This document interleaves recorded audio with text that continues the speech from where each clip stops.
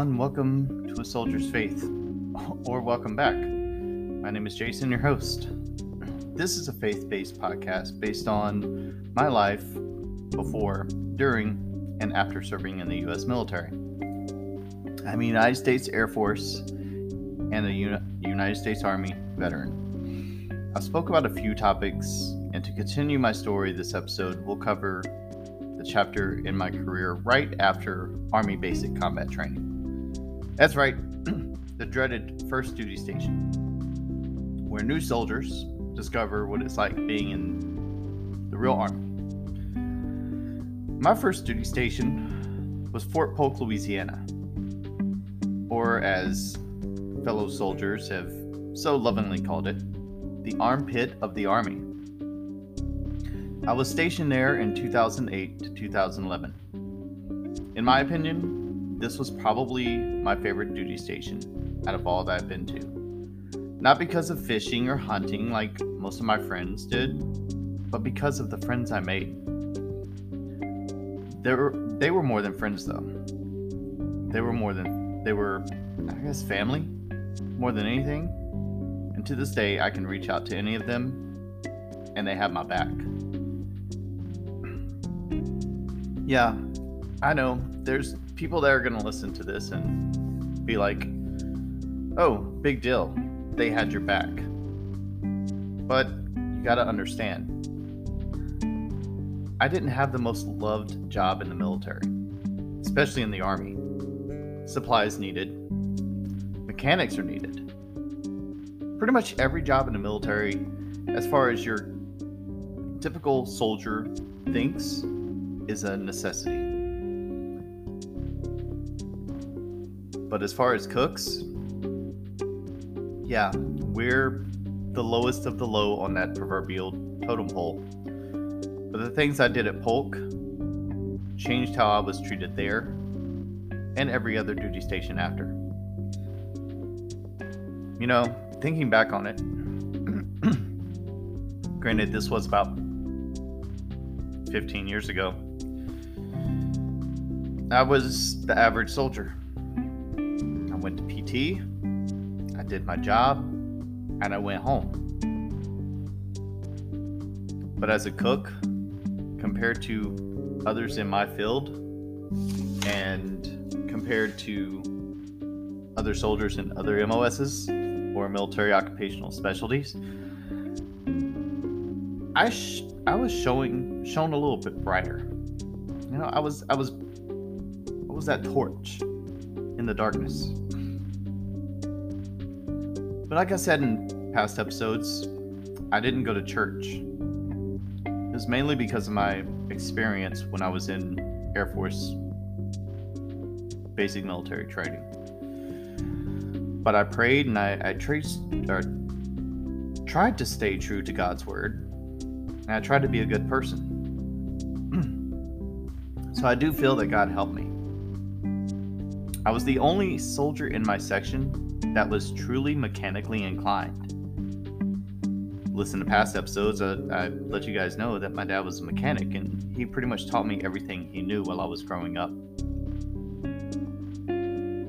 So when Monday rolled around, every Monday they do what's called motor stables, where you go out and you make sure that your equipment, i.e. your trucks, your trailers, and everything else that you may have, is in good working order and combat ready. So on Mondays, when I went to work, first thing in the morning on early days, I was told, hey, go to the motor pool, knock out all the motor stables for all the vehicles, and go home. Make it your day.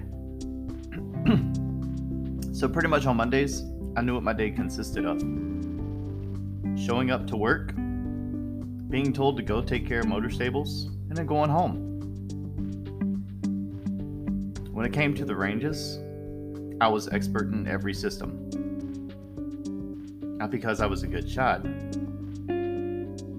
but because I relied on my training, what I had been taught. You know, steady aim, consistent trigger squeeze, all my stances, everything. I went back to that. It was second nature. And then one day, we got a new first sergeant. Now, first sergeant's the highest enlisted of a company, for those that didn't know. And he decided that he was going to make me a saw gunner. The M249 squad assault weapon. And this was his way to try and get me to fail. Well, the first field mission we had with him under us was actually a saw range. He walks up to me and he says, "Hey, guys, as you're going to the field, you're gonna go shoot while you're there. You're gonna qualify on the saw if you can." Roger that, first sergeant. I'd never shot it up until that point. So I went to the range. But I had a friend, well, it was a friend after I left, who was a sergeant, an E5, and I was an E4 specialist. He sat down with me and he told me exactly how to shoot the saw. He said, "It's not going to shoot just one. It's going to shoot in 3-round bursts. That's what you want to go for. And you want to aim at the bottom of the target, and you want to let it just take itself up." Well, needless to say, between him, what he taught me, and my determination to prove this first sergeant wrong, I did. And I was the only one to walk away that day with expert on the saw. No, and as far as PT, wasn't a PT stud, but I kept Ranger standard. Everything I kept within Ranger standard. But with success, without having my eyes on God, came a fall. And yeah, I got cocky in my success, and I started straying away. My then wife was always trying to start issues and got me in trouble more times than I can count. I can't tell you how many times I stood in front of the sergeant major's desk, which is my first sergeant's boss, getting yelled at because of things that she did. Going as far once as to threatening the housing office, saying that she would sue if they didn't fix the home that we had. Dominoes, anyone? Yeah, it happened.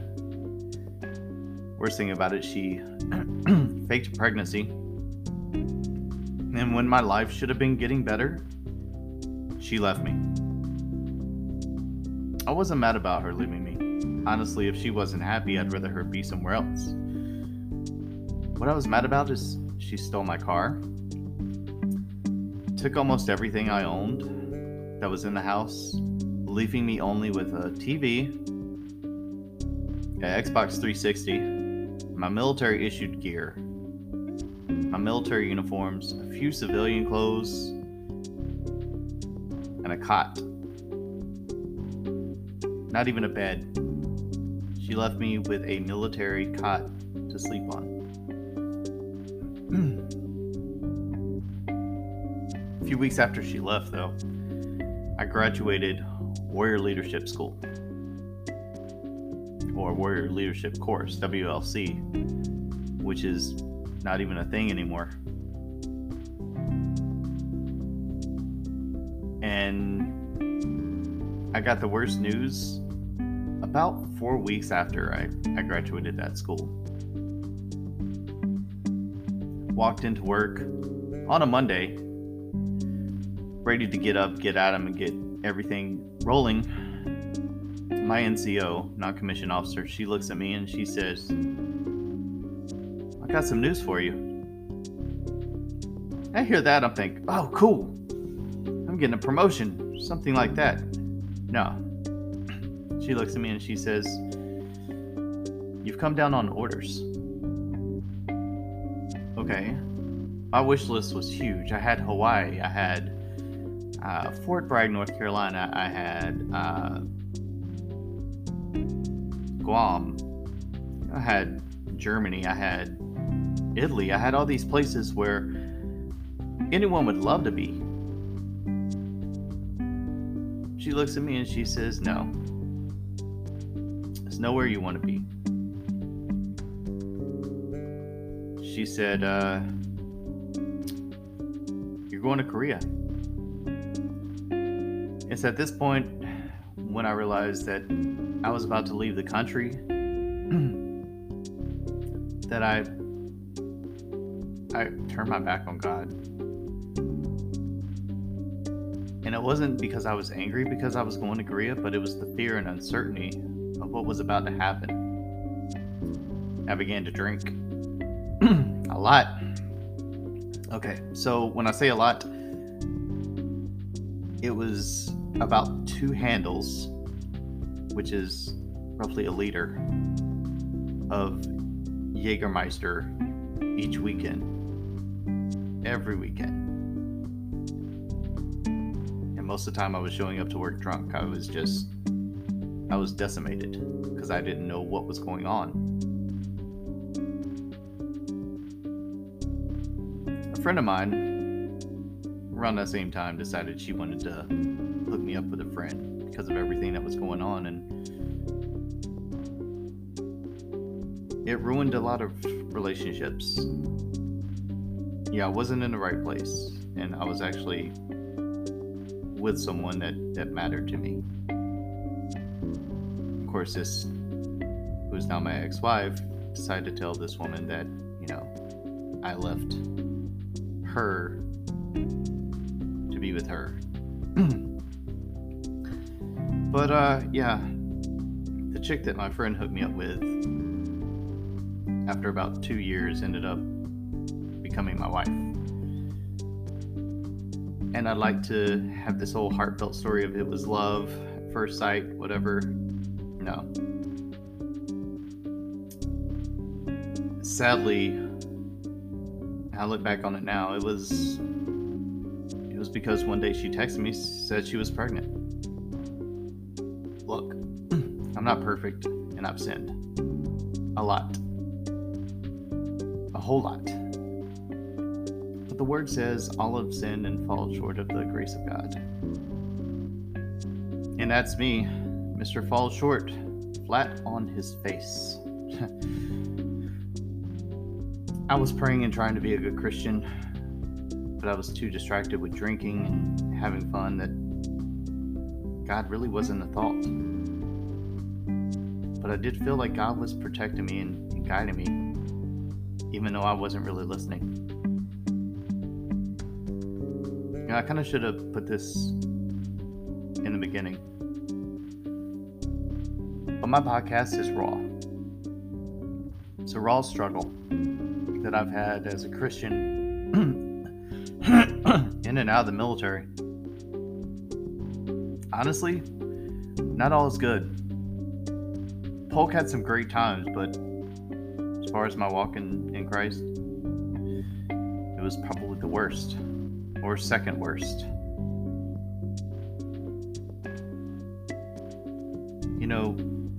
I see it this way. No matter how far we stray, or how far we fall from God's grace, if we turn around, He's right there with open arms, ready to pick us up, give us that hand we need. And all we have to do is ask Him for help, forgiveness, and to repent. I just wish I would have known that sooner in life. But after all that happened in Polk, January in 2011, I flew from Alexandria, Louisiana to Seoul, Korea. Actually, Osan, Korea. Osan Air Base is where I landed. And at that chapter's done. But the next episode, Korea? If you thought some of those struggles were hard, when you hear what I went through in Korea, you'll understand how much bigger the struggles can get. But I want to thank you all for listening. I pray you all that you'll stay safe and keep well. God bless.